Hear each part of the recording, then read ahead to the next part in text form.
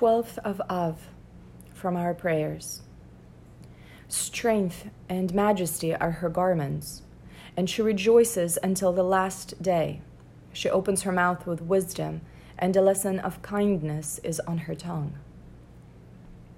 We pray for a long life, yet so often we see elderly people to whom life appears to be burdensome.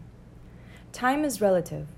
When we are young, active, and busy, the days and weeks seem to pass with the speed of light. When we are old, each day may drag like an eternity. It is unfortunate that too often, in the more active phase of our lives, we forget that someday in the future, so much of our lives will be spent recalling the past.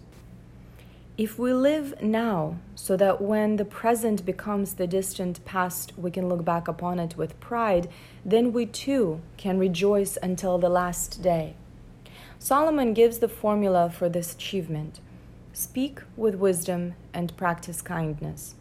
Reflecting upon a life of wisdom and kindness will indeed make our later years happier. And if we live in such a manner that a reflection upon the past will be pleasant, our present is also certain to be happier.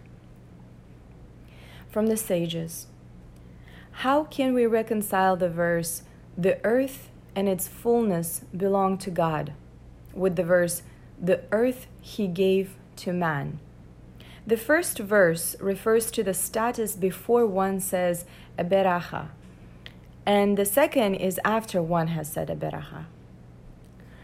What is the essence of a beracha? Asked Rabbi Zadok of Lublin.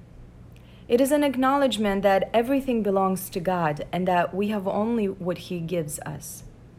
This is one of the many interesting contrasts. If we are aware that everything belongs to God, then whatever he gives us becomes ours to own.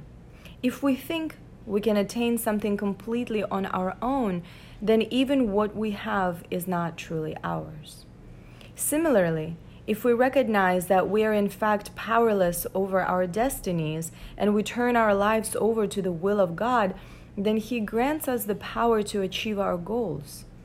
If we believe that we are powerful on our own without the assistance of God, then we soon learn how powerless we really are.